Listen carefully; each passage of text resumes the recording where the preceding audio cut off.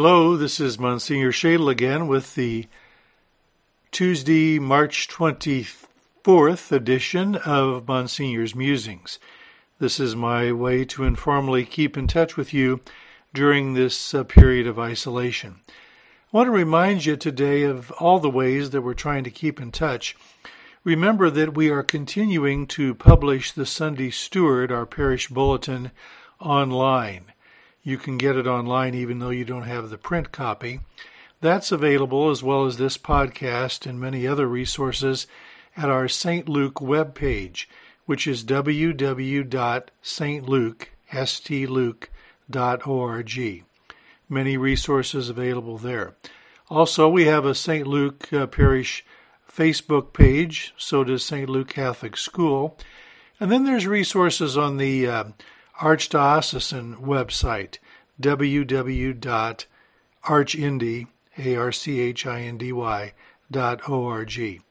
Resources there including a possibility to watch the daily Mass broadcast from the Blessed Sacrament Chapel at our cathedral downtown. So those resources are available. We want to keep in touch with you as best we can. We want to bring you a sense of faith and especially hope. Let's don't lose hope during this particular time. You know, we hear lots of bad news on television. In fact, Monsignor Stumpf told me just a bit ago, we had lunch, that he's not even going to watch any coronavirus stuff on television today. And I don't blame him. But we must be very careful. We must follow the directive of the governor, the president, the archbishop, and so on and so forth. But it's not a time to panic. We cannot lose hope. Every time somebody sneezes, we can't be calling Leopard Mortuary.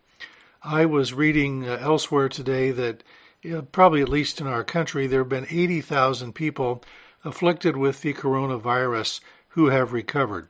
So let's be very careful, but let's not lose hope. One thing I've been doing is probably reading the newspaper a little bit more thoroughly than I normally do.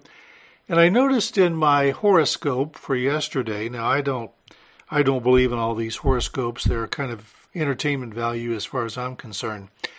But my horoscope for Pisces, here's what it said. It said there is an endeavor that you would do even if you weren't paid. You'd wake up early or stay up late to do it. If it were suddenly made illegal tomorrow, you would risk it in secret. That's the way I feel about the priesthood.